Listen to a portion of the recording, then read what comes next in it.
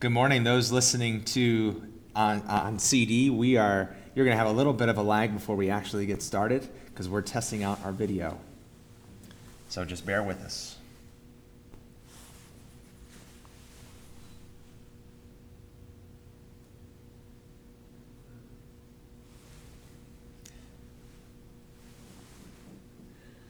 Good morning.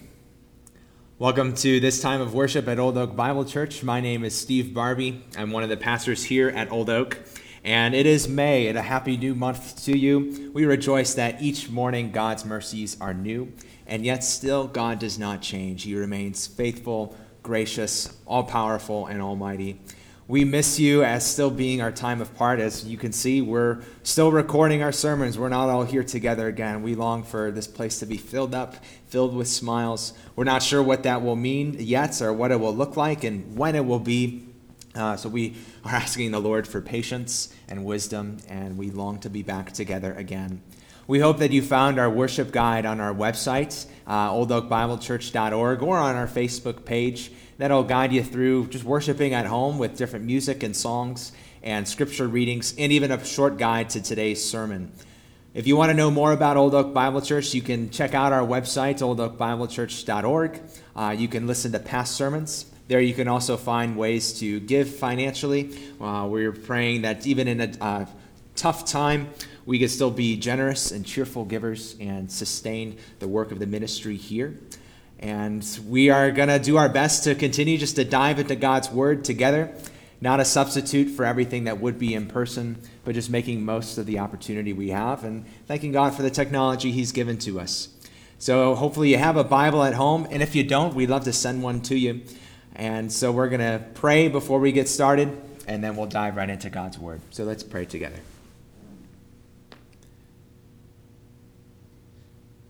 All good and all glorious God, we praise you, Lord, that today you remain still faithful and good and sovereign and wise and mighty and holy and kind and caring. And God, we want to draw near to you today. We confess, Lord, that each day we do not draw near to you as we ought, but we thank you that you have made a way back to yourself, reconciling us to yourself, making peace with you by the blood of the cross. Through our Lord Jesus Christ. So we want to know Jesus today, and we want to proclaim your word faithfully and boldly. We want to live it out. And we pray, God, as we do this, you would bless those who hear, and you would well up in our hearts to be more like Christ. And we pray that you would do the same around our community in a dark time, that you would give the hope of the gospel and give relief and mercy and draw people to yourself. We pray you do so even through the ministry of Grace Church, Christian Missionary Alliance, right in Middleburg Heights. We pray you do so around the world in a place like Iran, where COVID-19 is spread there, but the gospel is also spread there. So continue to advance your word in this place. And do so in our hearts. Rule over our hearts, conquer every rebel power, own it all, and reign supreme. God, we praise you in this time and devote this time to you. In Jesus' name, amen. Well, this morning we continue our series in the Psalms, and we titled it Drawing Near to God in the Psalms. And we understand that ultimately it's Jesus who makes drawing near to God possible. When Jesus died on the cross, the curtain in the temple was torn from top to bottom, this curtain that separated the holy place from the most holy place. It was torn from top to bottom. This signals that those who are united to Jesus, this great final high priest, this perfect and final sacrifice to sin, now have access to the presence of God. And so what do? Well, Hebrews 4:16 says, knowing this, let us then with confidence draw near to the throne of grace, that we may receive mercy and find grace to help in the time of need. So what we've been doing over the last couple of weeks is drawing near to God through the Psalms, an entire book of God-inspired prayers and praises, prayers that Jesus prayed himself. So we started last week looking at Psalm 16. We said that this psalm teaches us how to draw near to God by finding our all in him. We said also when we really do that, we discover that finding our all in God is actually the fullest way to live. That's the main point from last week. It's going to continue to be the main point this week as we wrap up Psalm 16. And finding our all in God being the fullest way to live, we said that realization doesn't come naturally to us. Ever since Eden, we've convinced ourselves that if we are going to be happy, then we're going to have to find happiness on our own. That if we're going to be happy, then happiness can't come from God. It can't come from following God who is withholding and restricting on our happiness. No, we have to pursue it ourselves. Over and over again, the Bible tells us that is a lie. Yes, we follow God. We worship God because it's the right thing to do. It's what we ought to do. God is glorious and worthy and deserving of our worship and praise. Nothing and no one else is. But when we truly worship God and follow Him and walk after Him, we find that is a delightful way to live, in the most delightful way to live. I shared a quote from Eric Liddell last week, the Scottish runner who ran in the 1924 Olympics and was later a missionary to China. This week, I want you to listen to the words of George Whitefield. He's the British evangelist who was one of the main preachers of the First Great Awakening in the 18th century. He writes this: "As it is an honorable, so it is a pleasing thing to walk with God. The wisest of men has told us that wisdom's ways are ways of pleasantness, and all her paths peace. And I remember pious Mr. Henry, when he was about to expire, said to a friend, 'You have heard many men's dying words, and these are mine. A life spent in communion with God is the pleasantest life in the world.' I am sure I can set my seal to this is true. Indeed, I have been listed under Jesus' banner only for a few years, but I have enjoyed more solid pleasure in one moment's communion with my God than I should or could have enjoyed in the ways of sin, though I had continued to have gone on in them for thousands of years." We draw near to God by finding our all in God, and that is the fullest way to live. This is George Whitefield's experience. This is Eric Liddell's experience, and they both echo David's experience in Psalm 16. So if you have a Bible, find Psalm 16 again. We're going to read it one more time as we get started diving into God's Word. Psalm 16.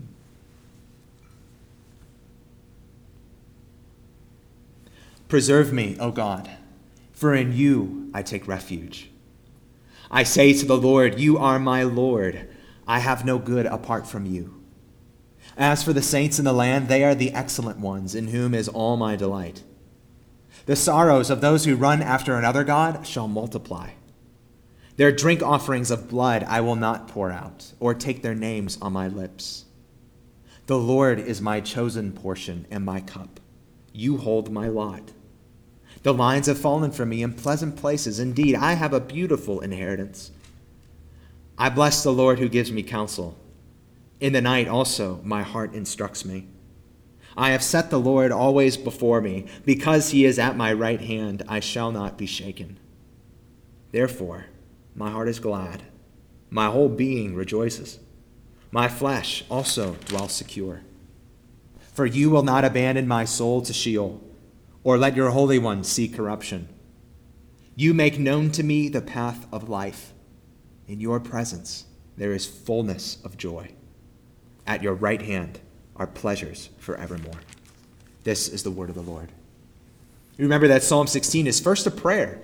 It's a really short prayer, but it's an honest prayer at that. David starts with the prayer, preserve me, O God.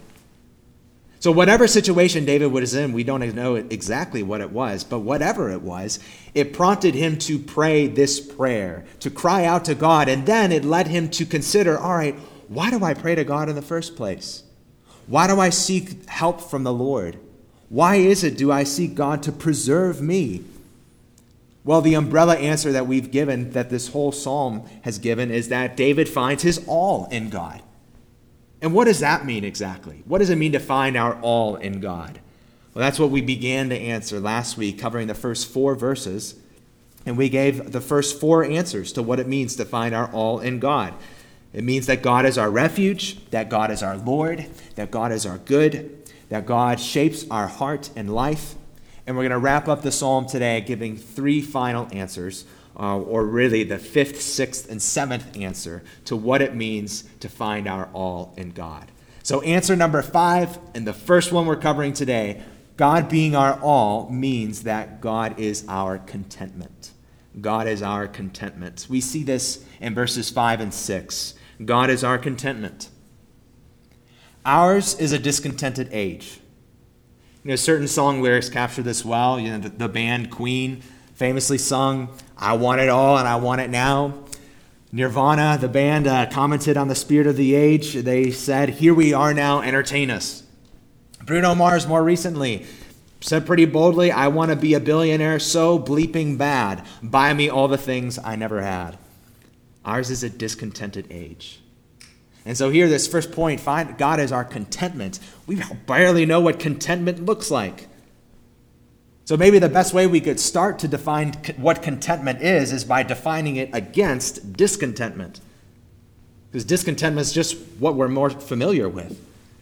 Discontent is the default tune of our hearts. There's always something that we don't have, but we want. And there's always something that we have, but we don't want. And that's what fills our head.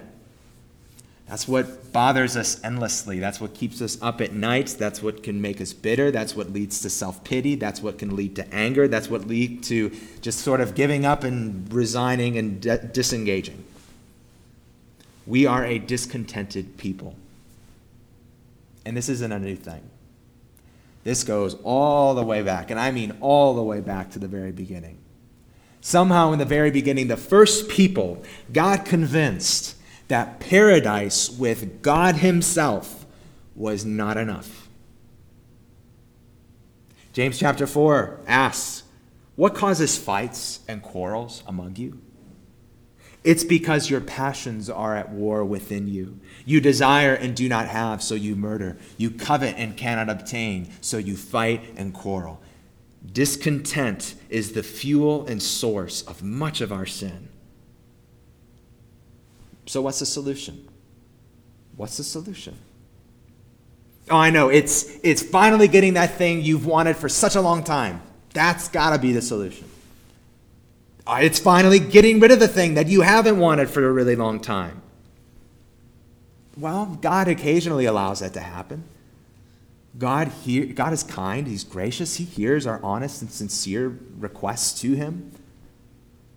But you know as well as I do that even if when we get something that we've always wanted or get rid of the thing that we haven't wanted for a long time, even if that happens, something's just going to take its place. Something else is going to take its place. And we will be back to square one of discontentment all over again. So what is the solution? David offers us still a more excellent way. Look at verses 5 and 6 again in Psalm 16. David writes, "The Lord is my chosen portion and my cup. You hold my lot. The lines have fallen for me in pleasant places. Indeed, I have a beautiful inheritance." You see these verses as a whole, and David uses a lot of imagery and analogies in these verses. So we see portion and cup and lot and lines and inheritance. And what do all these mean? Now, some see portion and cup as referring to something like a meal. The Lord is David's nourishment, which is true. But I think on the whole, all of these images and analogies refer to allotment of land. And you can kind of see that when you look at it a little closely. So remember, when the Israelites finally entered the promised land of Canaan, Moses in the Pentateuch devotes a good chunk of text writing about what tribe and what family gets what certain land. And so what does David's allotment look like? What has he received? It's not a certain amount of wealth or land or prosperity. No, David's portion and cup and inheritance is the Lord. But I think, again, this alludes a little bit even to Israel's allotment of land. So when God was divvying out land for each of the 12 tribes of Israel, he had special provision for the tribe of Levi, the tribe that served as the priests. He told the tribe of Levi, guys, you're not going to receive any land. And we think, all right, so that's the special provision. We don't get anything. Oh, no. Well, God told the tribe of Levi, you won't receive any land because I am your inheritance. See, the thing is, God intended all of his people to have that perspective. And David has that perspective here. His inheritance is the Lord. And notice, how easy would it have been for David, and for us, for that matter, to take verse 5, and maybe, David had his little own journaling Bible, not really, but we can imagine that he might have had just this journaling Bible, and he writes verse 5, he says, the Lord is my portion and cup, and then he looks back at it and he says, well, hold on, let me edit this a little bit. And after the Lord, above it, he puts a little downward arrow and parentheses, so it says, the Lord and my kingship, and my several wives, and my children, and I should probably throw my palace in there as well, and I should throw my reputation. So that's better. The Lord and my kingdom, and my several wives, my children, my palace, and my reputation is my chosen portion and my cup. Now, that's not what he writes. He says, the Lord. There is no parentheses after that. The Lord is my chosen portion and my cup. And I think, too, it's worth clarifying. God isn't some kind of consolation prize either for David. You might remember when you were a kid, you took part of some competition, some sort of race or game, and you worked really hard to win, and you took pride in winning, you felt the rush and joy of winning, and then you get to the winner's circle, and you go to the person who's overseeing the competition, whether it's a parent or a coach or a teacher, and you ask him or her, okay, what did I win? And then they tell you, you kind of catch them by surprise. They say, well, let me tell you, you get the satisfaction of winning. That is your prize. Well, then you say, well, that stinks. That's not what I wanted. It's not that David here loses everything that he really wants, and then he shrugs his shoulders and says, well, at least I still have God. No, David looks at all of his life and he chooses to say, I have God. I have God. What else is better? I have God. He is mine. That is amazing. That is beautiful. He is blown away and he is content. Now, this is great. Most of us acknowledge that this is how we should live. Most of us acknowledge that being content in the Lord is the right thing to do. But boy, actually living this out is like trying to nail Jell-O to a wall.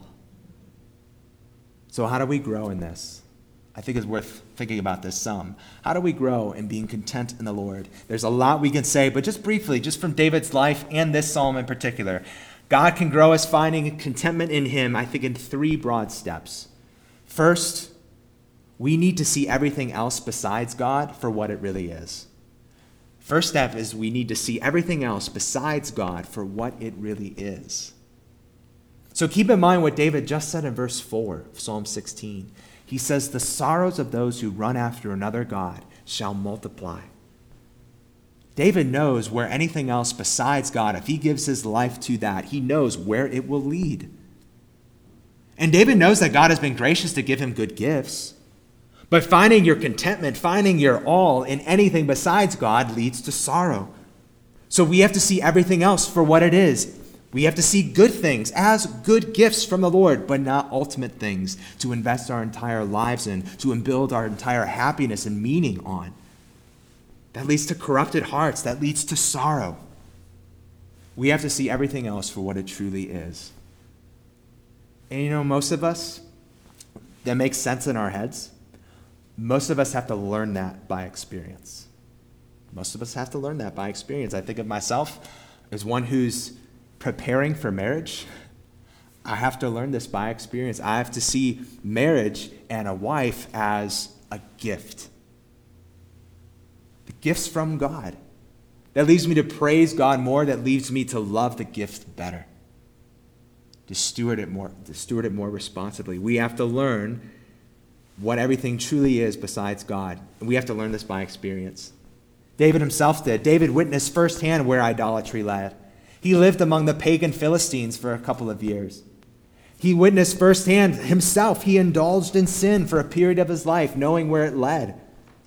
His son Solomon had to learn this by experience, that nothing else besides God would give him contentment and satisfaction and rest. Even Paul, as a Christian, wrote to the Philippians that he had to learn how to be content in Christ. So we grow in finding contentment in God, first by seeing everything else for what it is. Second, we grow by seeing all of life coming from the hand of our good and sovereign Father. See all of life coming from the hand of a good and sovereign Father. David writes of God in verse 5. You see that there? You hold my lot. So we can rest content in God, knowing that all of our life is from a good and wise and caring Father who knows what we need, even before we ask, who knows how to give good gifts to those who ask, and knows what is a good gift for us better than we do. A good and wise Father who withholds no good thing to those who love him. A good and wise Father whose goodness and mercy follow us all the days of our lives. Friends, the hands that orchestrate your life, that hold you together, that sustain you and protect you and hold you, those hands are the hands that were pierced with nails for your sin, that you are now reconciled to God, at peace with him forever. All of life coming from a good and wise and sovereign God. So just think. A good and wise and caring God holds your lot, Christian, even during COVID-19. And all that it does to threaten the stability of our health, all that it does to threaten the stability of our personal finances, all that it does to threaten the stability of the prosperity of our country. God holds our lot. We think, just look back. Look back at your life. Look and see God's care for your life in leading you to Christ in the first place. All that he did to do that. Look at God's care for your life in protecting you from all the times you were really stupid. Look at God's care for your life in working for your good when you couldn't see what he was doing. God holds our lot. We can rest content in him because he does that all the time, no matter what. So we grow in contentment in the Lord by seeing everything else for what it is, seeing all of life coming from God's hand, and thirdly, seeing all that we have in God himself. Seeing all that we have in God himself. You see, David's beautiful inheritance is God. So each day we should plead with the Lord that by his Spirit, working through his word, that he would show us the unsurpassing, incomparable beauty of Christ. This is what God called the Apostle Paul to preach. He said, preach to the Gentiles the unsearchable riches of Jesus. This is what David writes about in Psalm 27, that he longs to dwell in the house of the Lord, to gaze upon the beauty of the Lord. I don't know if you've been to Niagara Falls. It's a great place, an amazing place. But one of the regular criticisms of Niagara Falls is how commercialized it is. And that's been a criticism from very early on when Niagara Falls was discovered by Western settlers. They built up the commercial sites around it so that now you can go to Niagara Falls and you can go to the casinos, you can go to the water parks, you can go to the restaurants, and you can never look at the falls themselves. And so when the United States was developing and preserving the rest of the national parks, they wanted to keep them from distractions. They wanted people to go and see what actually makes them beautiful. Look on what is actually beautiful. Don't get distracted. See all that we have in God himself. This is our contentment. And when we can't feel this, when we have a hard time doing this, of course we will. We pray this down and ask for God's help. And may I suggest too, singing this down. should have sang this morning, riches I heed not, nor man's empty praise, thou my inheritance, now and always. God is our contentment. That's what it means for him to be our all. The next answer, comes from verses 7 and 8. God being our all means also that God is our focus. God is our focus. Look at verses 7 and 8 again. It says, I bless the Lord who gives me counsel. In the night also my heart instructs me. I have set the Lord always before me. Because he is at my right hand, I shall not be shaken. David blesses the Lord or praises him, and he sets the Lord before him. In other words, he focuses his praise, his prayer, his devotion, his heart on God who is his counselor, on God who is his strength. So let's take verse 7 first. So here, David focuses on the Lord who is his counselor or his teacher. And what can we say about this? Well, I think simply we could say, first of all, if we think about it, David focusing on God as his counselor implies that David recognized that he needed counsel. It implies that David recognized that he was not wise in his own eyes. Time and time again, we see this in David's life. Even at points when David didn't realize that he needed God's counsel, God intervened and spoke to him. So one time, David's on the run for his life from King Saul, the king that went before him. And he finds Saul in a cave, lying, sleeping there. This is a golden opportunity to finally end the problem that's been bugging David for years. And he has a sword in his hand, and God intervenes, pricks his heart, and gives him counsel, and says, vengeance is mine, I will repay. David sins with Bathsheba, killing her husband, Uriah. Not realizing that he sins, God intervenes, sends the prophet Nathan to give him his counsel. And Nathan tells this ornate and involved story that David buys into, and then Nathan flips the switch and says, David, you are the man. You are guilty. God's counsel. David recognizes he needs it. I don't know if you've ever seen a T-ball game or played T-ball yourself. If you don't know T-ball is baseball, but the ball is set up just on a stand at home plate. And it's usually played by 4 and 5-year-olds. So if you've seen a T-ball game, you know that these are chaotic affairs already. You know that when little kids hit the ball, they're going to go in the wrong direction. They're going to run to third base instead of first base. You got Johnny in right field picking his nose. You got Sandy at shortstop, making a little sandcastle out of the dirt. And that's with the coaches in place. Now imagine if these little 4 and 5-year-olds went all Lord of the Flies on everybody and said, we don't need no stinking coaches. We're going to play T-ball by ourselves. And imagine the bedlam and chaos that would ensue then.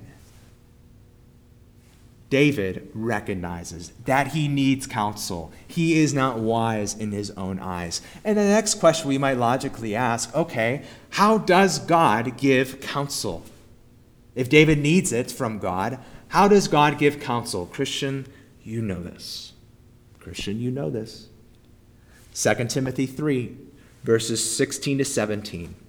All Scripture is breathed out by God and profitable for teaching, for reproof, for correction, for training in righteousness, that the man of God may be complete, equipped for every good work. God provides counsel through his written word, the Scriptures. So, David knows he needs counsel from God, and God provides counsel in the word. So what does David do? David gives himself over to hear, to listen to treasure, to live out, and to focus on God's counsel that he gives in his word. Just a couple Psalms later, Psalm 19, David writes, the law of the Lord is perfect, reviving the soul. The testimony of the Lord is sure, making wise the simple. More to be desired are they than gold, even much fine gold, sweeter also than honey. Oh, friend, is God your counselor? Put it another way. Do you give yourself to hear and treasure and focus on God's word like this? Christian, this is what we are called to. And Christian, we can do this. We could do this even greater than David did, believe it or not. We have the Spirit of God dwelling in us. We have the complete canon of Scripture. Jesus has saved us. Listen, God is gracious.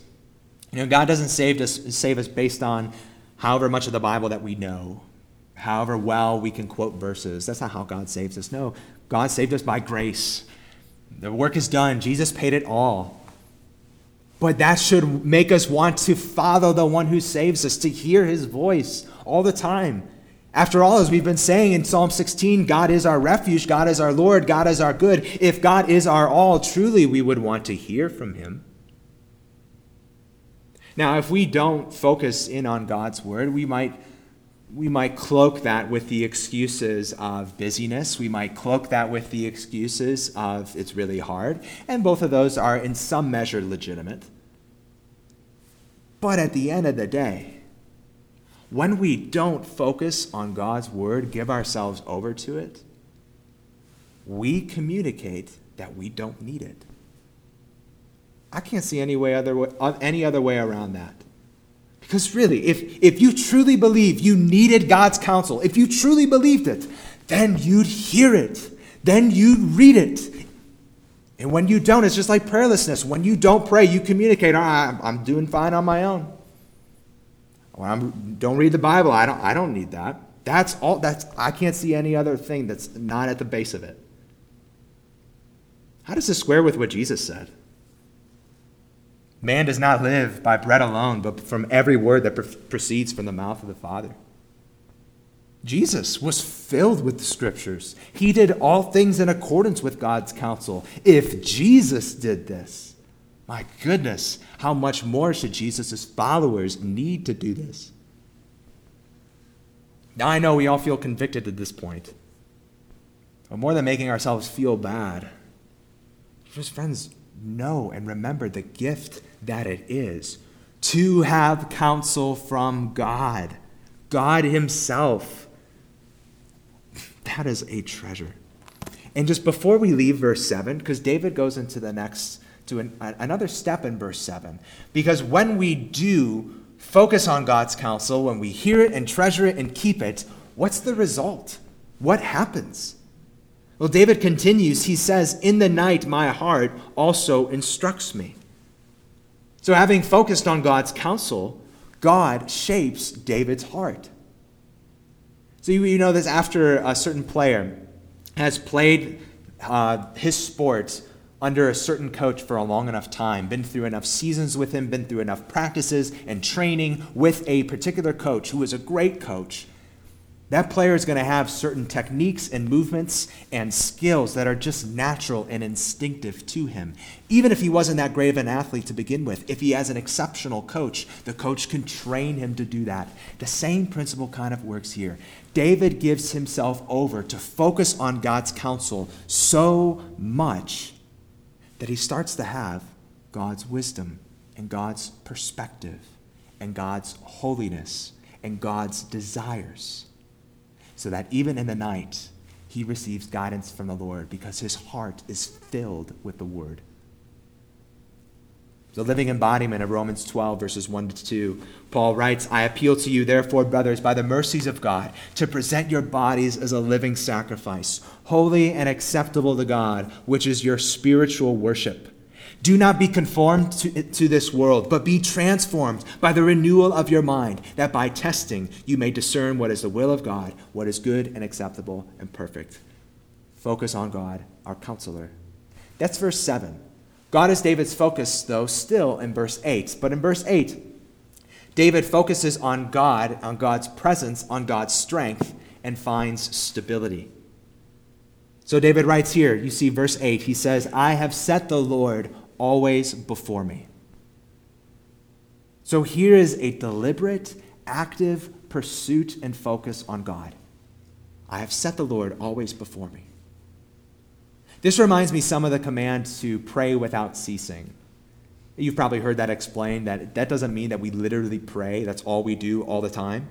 It means more that we sort of have a line of communication that's open with God all the time. Now, that's the explanation we tell ourselves to make ourselves feel better about our lack of prayer most of the time. Because that line of communication is a lot less open between us and God than we actually think that it is. I can't help but read David's words here. I have set the Lord always before me. I can't help but think we don't do that intentionally enough. I think of another one of David's Psalms, Psalm 55. David writes, "But I call to the Lord, and the Lord will save me. Evening and morning and at noon, I utter my complaint and moan, and he hears my voice." That's not necessarily a prescription of what to do, but certainly it could be a good model. Evening, morning, and noon. Setting aside specific times throughout our days to set aside everything and focus on God, truly, heartfeltly, genuinely. Yeah, I know there will be days and things come up and we can't do this, but imagine if that marked most of our days. Setting aside deliberate times to focus on God throughout our days. Then more of our days would be marked by this kind of pursuit David writes of here. I have set the Lord always before me. But we're not going to finally make it because of how well we focus and hold on to God. No. We will finally make it because God holds on to us. So David writes to close out verse 8, "Because he is at my right hand, I shall not be shaken." Other psalms use that same description of God being at our right hand. Other psalms use it to say that God stands at our right hand as a kind of an advocate for those who are condemned. He stands at our right hand also, other psalms say, as strength in battle. But either way, God is at our right hand and always is by our side and will not leave us. Did you think of Psalm 23? Those great sweet lines we know. "Though I walk through the valley of the shadow of death, I will fear no evil, for you are with me." We think of the Apostle Paul at the end of his life, writing to his protege, Timothy. He says when he was put on trial that no one came to help him at his defense. But then Paul writes, "The Lord stood by me and strengthened me." Focus on God, who is our strength, who is always present. And friends, again, when we can't do this, you pray this down. You pray for help. And may I suggest again, singing this down. You sing those sweet lines, "Be still my soul, when dearest friends depart, and all is darkened in the veil of tears. Then shalt thou better know his love, his heart, who comes to soothe thy sorrow and thy fears. Be still my soul, the waves and winds shall know his voice who ruled them while he dwelt below." Christian, are you shaken? Who is at your right hand, and where is your focus? Go back to the beginning of Psalm 16, just to catch up to where we've been. Some situation David was in at the beginning of this psalm caused him to cry out, "Preserve me, O Lord." And that led him to consider why he prays to God in the first place, why he seeks help from the Lord in the first place. And just as a little side note, don't underestimate what God can work in us when we pray honestly and heartfeltly to him. Do that. So why does David seek God in the first place? Well, the umbrella answer we've given is because David finds his all in God. To find his all in God means that God is David's refuge, his Lord, his good, that God shapes his heart and life, that God is David's contentment, that God is David's focus. As we wrap up the psalm this morning, we say God being our all means that God is our future. God is our future. Look at verses 9 to 11. "Therefore my heart is glad, and my whole being rejoices. My flesh also dwells secure. For you will not abandon my soul to Sheol, or let your Holy One see corruption. You make known to me the path of life. In your presence there is fullness of joy. At your right hand are pleasures forevermore. So having reflected on all that God is for him, David has joy and security now and forever. So that initial cry of preserve me at the beginning of Psalm 16, doesn't that seem like forever ago? Not just because both of these sermons have been long, but doesn't that seem, as we come through Psalm 16, that initial cry is almost forgotten about.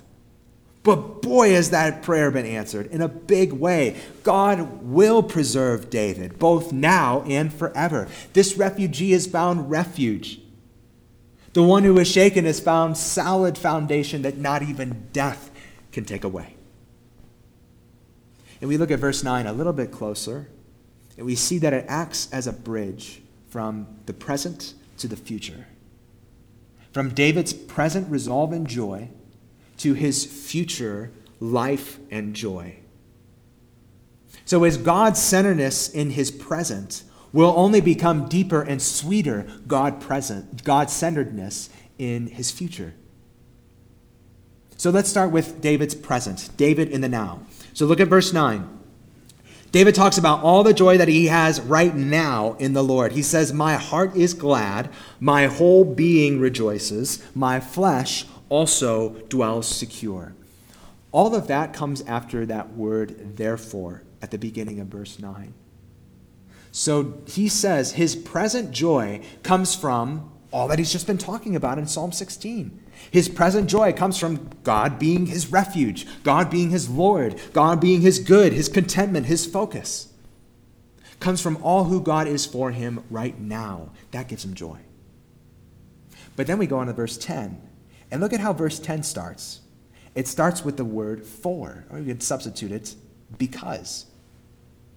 For, or because you will not abandon my soul to Sheol, you will not let your Holy One see corruption.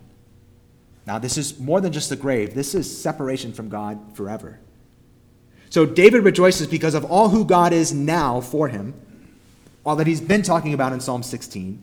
But David rejoices in the present moment now, also because all who God will be for him in his future. So David's future hope breaks into his present reality to give him joy. David's present in the now is joy.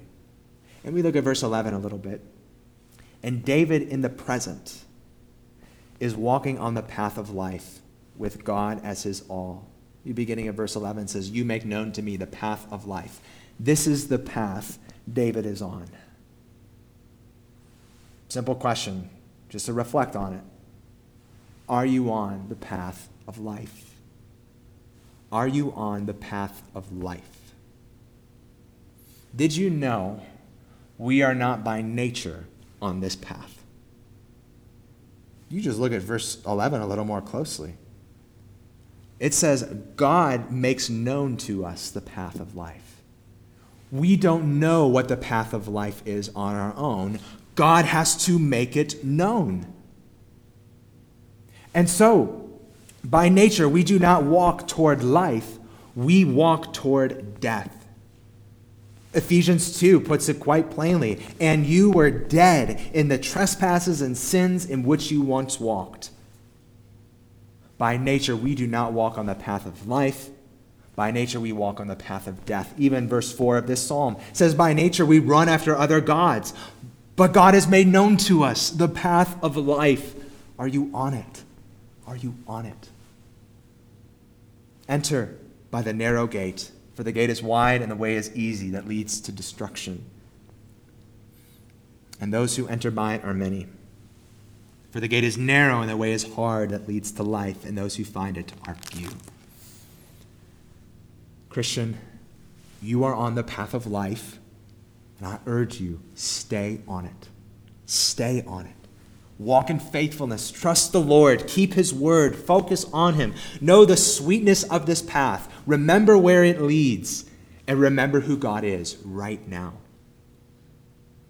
So this is David in the present.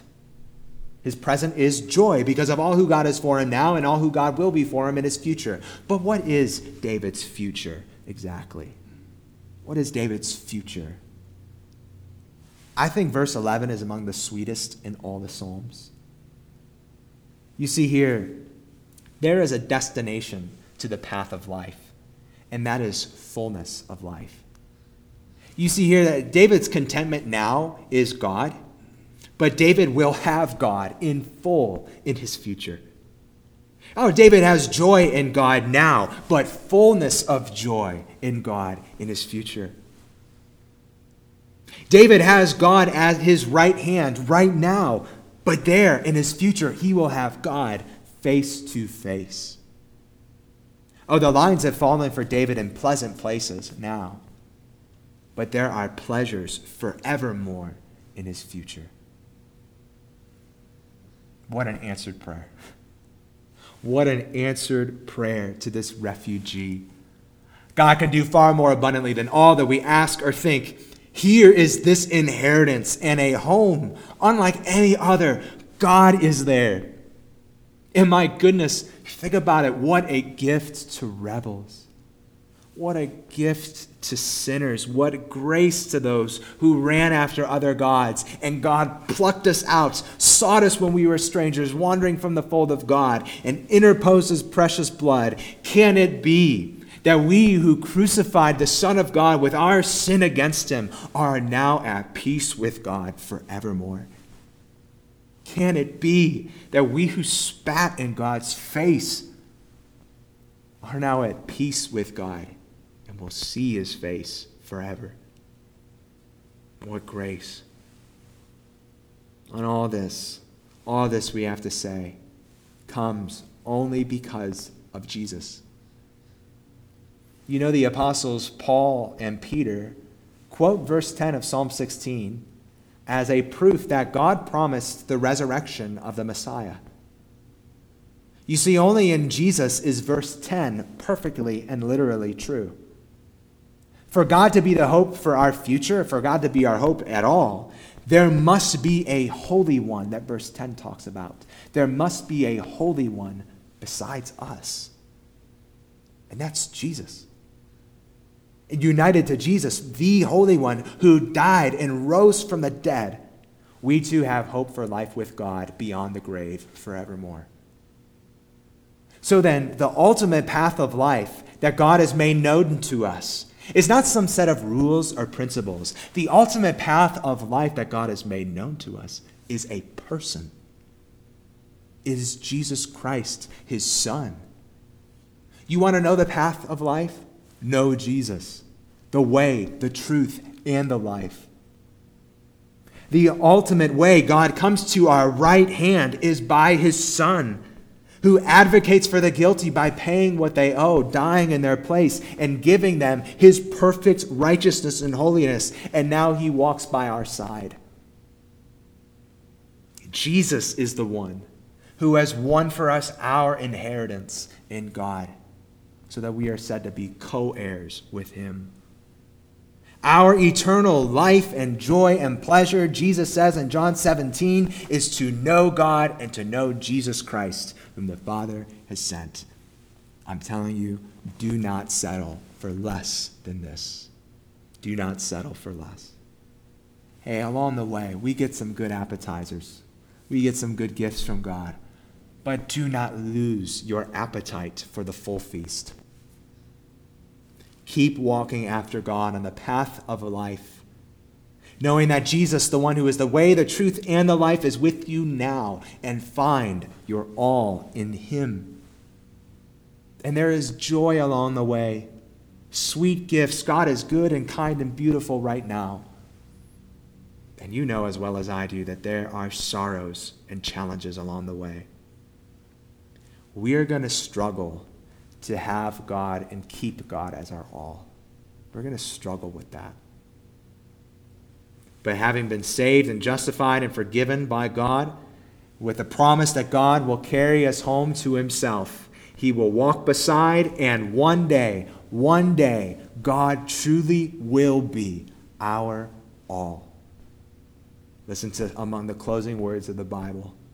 No longer will there be anything accursed, but the throne of God and the Lamb will be in it, and his servants will worship him. They will see his face, and his name will be on their foreheads. and night will be no more. They will need no light of lamp or sun, for the Lord God will be their light, and they will reign forever and ever. Praise the Lord. Let's pray. Oh God, make it so that we find our all in you. We will need to learn this, God, by experience. God, we are often foolish, often think we are wise in our own eyes. But God, we need you. We need you for everything. We thank you, Lord, that you are gracious. Please move in our hearts to pursue you in our contentment, to focus on you, to find our future in you. Help those who hear do this. Apply your word to our hearts and our lives. For your glory. In Jesus' name, amen.